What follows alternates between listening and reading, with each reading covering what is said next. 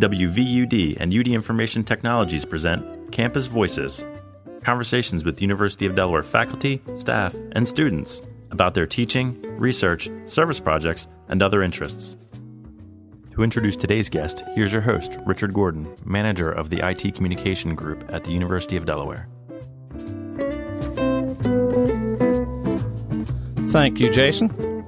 And joining me live in the studio today is Paul Hyde from IT Academic Technology Services, and he and I are going to introduce our main guest in just a moment or two. But Paul, why don't you tell the folks why you have come down to Perkins Student Center to join us today? Thanks, Richard. We're going to talk about the Winter Faculty Institute, which is coming up next Tuesday, January 22nd at the University Marriott. The Winter Faculty Institute is all about getting together with other people who are committed to great teaching at the university. There's lots of new ideas to consider, new people to meet from around campus, and new inspiration to take away. This year, there's a lot going on campus related to teaching. We're going to have the interdisciplinary science and engineering lab opening in the fall, the STAR campus starting up next January. So the conversations are going to be about things like interdisciplinarity, which will be explained by John Junk, the incoming faculty director for the ICE Lab, if you don't know what that is. We're going to talk about the changing lineup in online education, the challenge to make face-to-face instruction as valuable as possible, the Information Technologies Grant, and lots more. So it's going to be a full day for everybody that participates. And what we've got coming up next is an interview that Paul and I recorded last Friday with the keynote speaker for the upcoming Winter Faculty Institute. So here we go. We're talking with Dr. Robert Steiner, the Director of Online Teacher Education Programs at the American Museum of Natural History, and he will be coming to campus on January 22nd to speak at the Winter Faculty Institute. Now, you're the Director of Online Teacher Education Programs. That's a pretty big part of what the American Museum of Natural History does, isn't it? Well, Richard, it is. I think it's an important part of what we do in education here, in the education department, and the education department is certainly an important part of the museum. But the truth is that the museum is such a vast enterprise with so many, moving parts to it that, I think any single program probably looks relatively small compared to the whole. It's a big place. It's been around since 1869. It's got a major scientific mission. It's got more than 200 full-time scientists in major divisions of vertebrate and invertebrate zoology, anthropology, paleontology, earth and physical sciences, 45 exhibition halls. Those scientists are the stewards of 32 million specimens and cultural artifacts. They go on more than 100 expeditions a year. And so it's a big place, and we've got, a major institutional mission. Having said that, the education department itself, is sizable and offers programs on-site, online, blended to teachers, students, the general public. And so, I do think that what we're doing is significant, important, and I think that it's certainly a growing part of the way in which we view education here at the museum and elsewhere. One of the things that I really have admired in the presentations you all do is you seem to do an awful lot of continuing education for people who are currently teaching grades K to 12.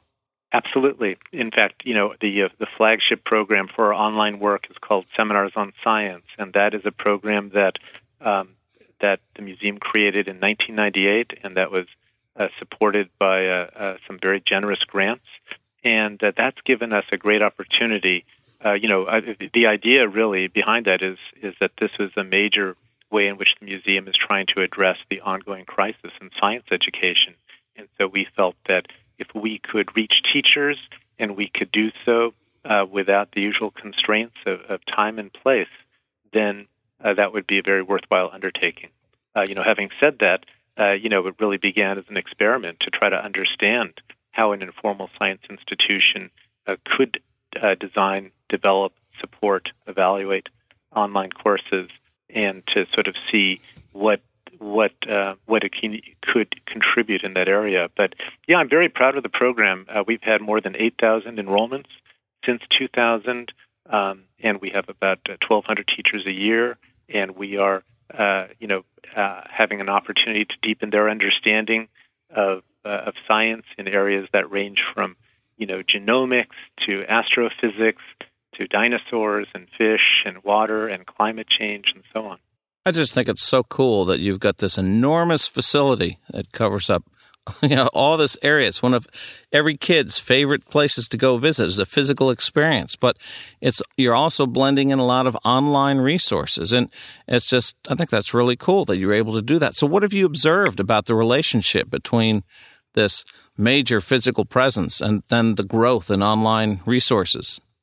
Well, it's a great question. It's certainly true. The physical experience of coming to the museum, is, I think, a very inspiring one for almost everybody. And in some ways, I think there's no substitute for looking at that incredible skull of the T-Rex or the life-size, blue whale in the Hall of Ocean Life, and the incredible, the hydrothermal vents in the Hall of Planet Earth.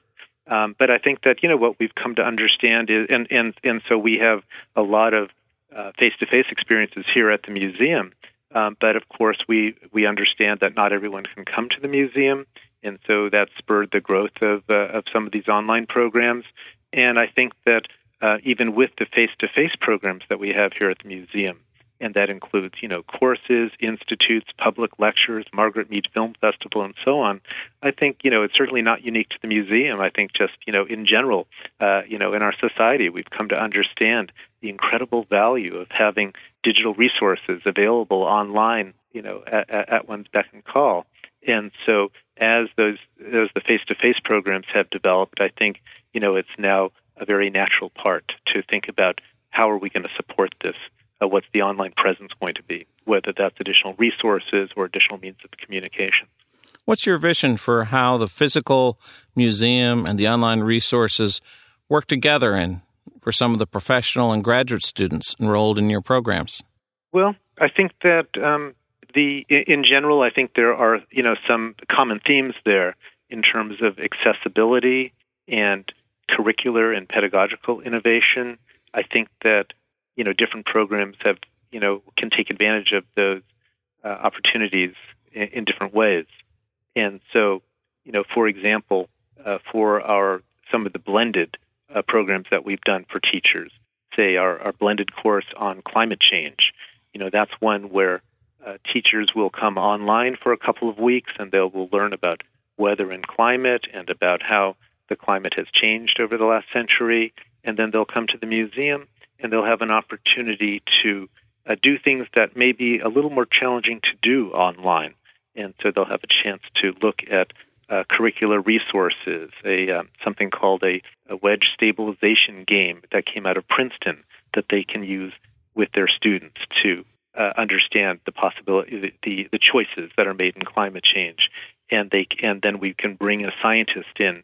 We've had Dr. Nicole Davey, for example, from Columbia's Lamont Doherty Earth Observatory to talk about the use of tree rings in climate change science. And so I think you get some wonderful opportunities to sort of bring in the best of both worlds between online and on-site. You can also you can use that online experience, for example, to make sure that people are brought up to a certain common level so that you can really use that face-to-face time well. That's a really good point, using that face-to-face time well. It sort of is behind that whole idea of flipping the classroom, isn't it? Very much so. And I think that, that was when we first set out to try to leverage our online courses and to create some blended experiences to take advantage of, not only what we had created online, but of the incredible physical resources of the museum. I think that our basic thinking was that we could use that online space to let people learn things that we didn't need to be teaching them here physically at the museum. And so I think that it essentially is a form of that flipped classroom. And so you make a rich array of resources available to them online, and you facilitate online discussion, and you get them and you really push them to get to the deepest understanding they can, and then they come to the museum, and then you go from there and you take advantage of what you have at the museum. It strikes me that it's not just important to maintain the value of both an online and in-person teaching experience for the students, but it's also very important to manage them and design their interactions. Very much so. I think that's true. Of course, you can only manage human beings so much, and I don't think we explicitly try to do that. But, what we certainly do is we understand that the communications online are in some ways different from face-to-face, and we make a lot of effort to prepare our instructors to facilitate those online discussions.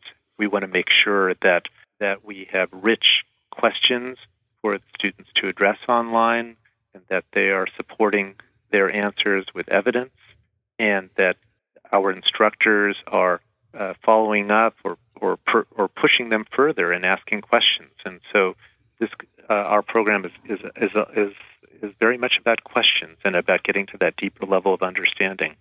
Now, one of the things that the Museum of Natural History has been doing for some time has been sort of making digital copies of a lot of the kinds of things that are available there physically. And what's been sort of the experience you've had working in the digital humanities with digital museums? I mean, I think that the Museum of Natural History could teach a lot of us who are interested in that kind of area some lessons from your early endeavors. Well, I think that I have to be honest and say that that's not an area that I've been focusing on very strongly. Our courses in the Seminars on Science program really focus primarily on science, but having said that, they also try to get into the social and the environmental and the very human applications of that science. I think that we have had, one interesting experience that was an interesting blend of the arts and the sciences was a collaboration that we did with the Metropolitan Museum of Art, and that was a teacher institute on art, science, and inquiry. And that was really a three-ring circus where we, in a good way, in which we actually brought a dozen teachers, or they had a dozen teachers in this course, and we gave them about a week of online content, and then we brought them a week of online content from the Museum of Natural History, and then a week of content from the Metropolitan Museum of Art, and then we brought them in for a day at each of those institutions on successive days. They had the chance they had presentations by curators online and on site. They got to see artistic exhibitions and where these things get created, and the same at the museum. And then there was a lot of discussion online and on site, and we had a chance to explore the really fascinating intersections between science and art and the nature of inquiry and creativity and so on. So that's a long-winded answer to your question, but that's probably been our deepest exploration with the humanities. Well, actually, I think it's very interesting, and particularly since University of Delaware is going to be opening its new ICE lab, the Interdisciplinary Science and Engineering Lab, this fall. And that's one of the things that our faculty are being encouraged to do, to integrate science education across disciplines. And I bet you've had a lot of experience with that because you're a physics professor by training, but your work at the Museum of Natural History, you really are looking for opportunities to integrate science with other disciplines. Well, I think that's true. And I think that, for example, the museum has a major department of anthropology, because our primary focus is really on science and science education. What are some of the challenges that you find teachers have in science education? Well, I think that, it ranges, but certainly just having materials, having current materials that can engage and excite students in science is one of them. Of course, a lot of the challenges that they have are things that we have trouble directly addressing, which is just the intense pressure on them to cover so much of a very crowded curriculum, and to do so with minimal support typically. But what I think we're able to do for them is to provide resources. We create educator guides that give them a sense of how to utilize those resources in the classroom. We also provide some guidance, and it has materials that let an educator really make the most out of a trip to the museum with their students. And so we give them a sense of the things that they can do in class with their students, the resources that they can provide before a museum trip. We have sheets that they can utilize during the museum trip to have students, have a guided exploration of these halls, to answer questions and to observe and to discuss, and then things that can happen in the classroom afterwards. But largely, I think what we really do for those teachers is we provide professional development on site, online, in blended format that can deepen their own understanding of science and their understanding of the process of scientific inquiry, and to provide them with digital resources that they can utilize in the classroom. And those resources include things from our Science Bulletins program, where short 8-minute videos that they can show in the classroom that have curricular supports that cover current research and recent discoveries across the life, earth, and physical sciences. We're talking with Dr. Robert Steiner, the Director of Online Teacher Education Programs at the American Museum of Natural History, and he'll be coming to campus on January 22nd, where he'll be talking about a lot of these things that he and I have been talking about today. That is the integration of technology into the learning environment, the blending of online and physical experiences, things that we're spending a lot of time on here at the university as well. Now, let's switch to a little bit more general area, if you don't mind. Sure. You have been very deeply involved with K-12 teacher education, both at the City University of New York and Columbia Teachers College. And we know it's dangerous to make big generalizations, but based on your experiences and on some of the experiences you've heard about from some of the teachers who come to your master's program, what can those of us who teach at a school like the University of Delaware and other colleges, what can we expect from the next generation of learners? What will they want? Well, good question. I should just clarify that my work at Queens College is actually within the Department of Physics, and so I'm teaching as typically undergraduates and graduates in physics there, and not primarily to teachers. Well, that gives you even more expertise to answer this question. Well, let's see if I can do so. I think it's a great question, and of course, the wonderful thing about this area of science education and digital learning is that it's such a dynamic area and it moves so quickly, and I think it's so challenging to predict where things will be, 5 years from now, much less a generation. And an example of that, is just one example of many, of course, is sort of the rise of these massively open online courses that we've seen, courses that can support 50, 100, 150,000 students in a single course. And so, nobody was really talking about that 2 years ago. And so I think it's very hard to predict. But, having said that, I think, it's clear that, my own crystal ball says that, we'll continue to see certain trends continue. And that is that, basically, kids are, this generation is born digitally. They expect to have, strong digital tools and resources. I think that, they don't make such strong distinctions between an experience that's on-site or that's online, that's physical, that's virtual. I think we'll see the continued rise of things like, augmented education. And I think that, they will continue and they'll take access for granted, that they can get to an educational experience physically on a laptop or whatever laptops look like 10 or 20 years from now, or other devices. And I think it's it's going to continue to be an incredibly dynamic environment in terms of the kinds of information resources that are available and the kinds of communications that are supported. In science education, I'm wondering, as you were talking, I was thinking about things like physics experiments that I would, when I was a student, that we would do in the lab. And I think we're seeing a lot of students are finding simulations online or, virtual biology dissections. We still need to be managing the virtual and the real in terms of some of these experiments, don't we?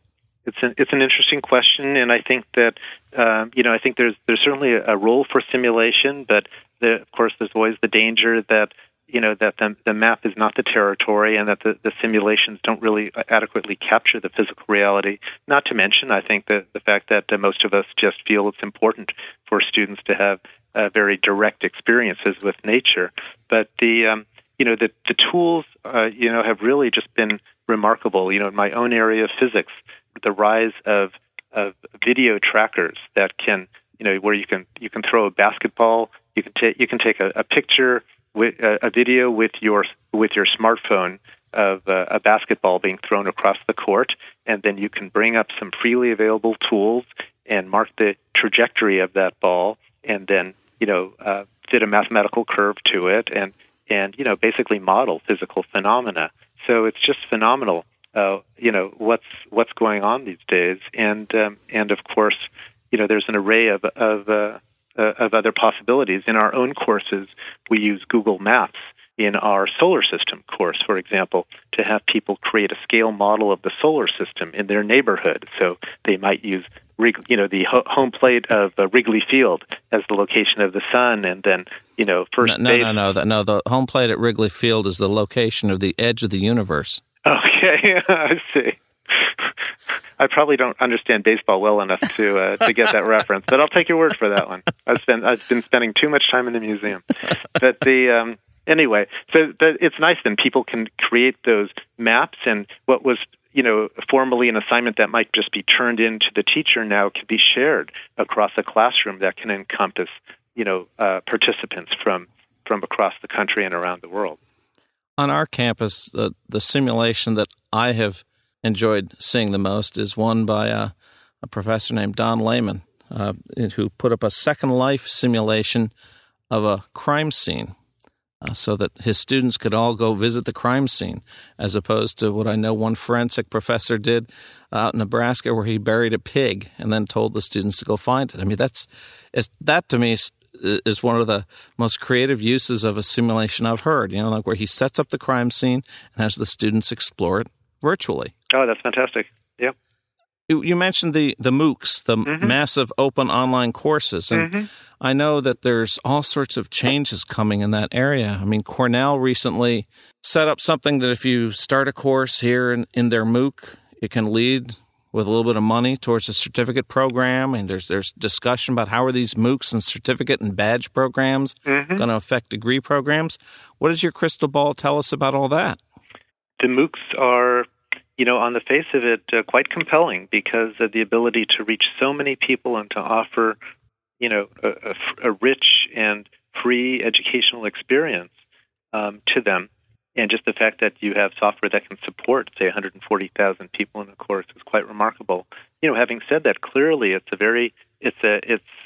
likely to be quite a disruptive innovation, and it's interesting just to see how how many of the Ivy League institutions and others now are racing to create these courses. And I think that I'm optimistic that ultimately it will be good for education. I think it's a very innovative opportunity. I think that the access that it will provide to people who are increasingly being squeezed out of the opportunity to take advantage of higher education is wonderful. At the same time, there are clearly pedagogical concerns about what does education look like in a class of 100,000 people. How do you do assessments that have integrity, and what kind of community do you develop, and what's the role of the instructor? So lots of good questions, but I think that it's a fascinating world, and it's here, and I think we have to understand it and explore it and see how we can take advantage of what that kind of technology offers to improve our own instruction in the classroom. To me, it strikes me, at least, that it can be might be a big help in terms of some of these flipping the classroom kinds of things, where now in a MOOC, massive open online course, you could be getting, if you will, the lecture material, and then actually go to a hands-on lab.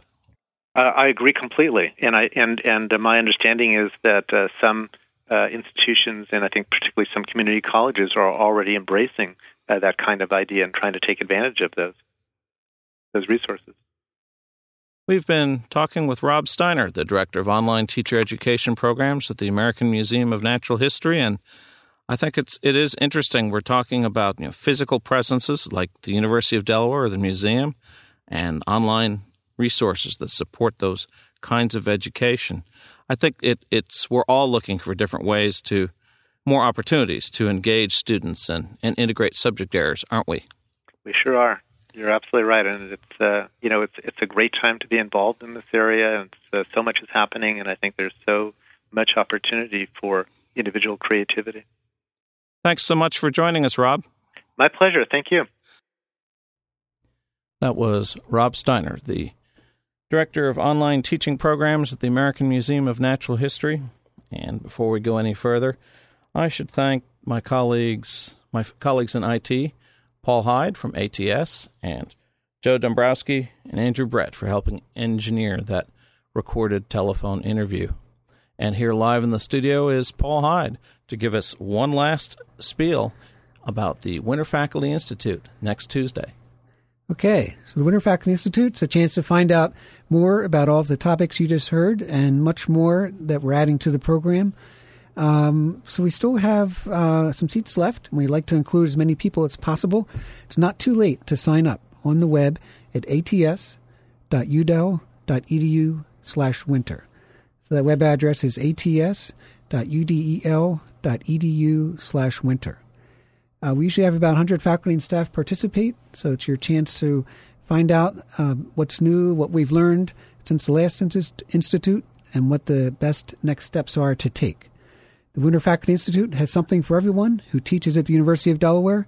It's free, it's fun, it's all about faculty, and lunch is on us. The lunch being on IT is a very important part, isn't it?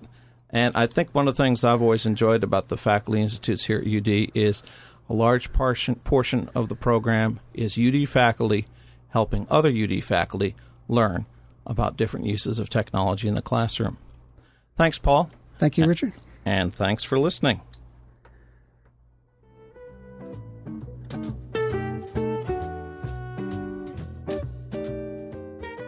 Thanks for listening to Campus Voices, a collaboration between WVUD, the broadcast voice of the University of Delaware, and UD Information Technologies. The views expressed on this program are those of the individual guests and do not necessarily reflect the official views or policies of WVUD, UD Information Technologies, or the University of Delaware. For more information about Campus Voices and to find archive copies of this and other episodes, visit our website. Using all lowercase letters, go to www.udel.edu/campusvoices. We invite you to tune in every Thursday morning at 8:30 for Campus Voices on 91.3 FM, WVUD, and WVUD HD1 Newark, or online at wvud.org.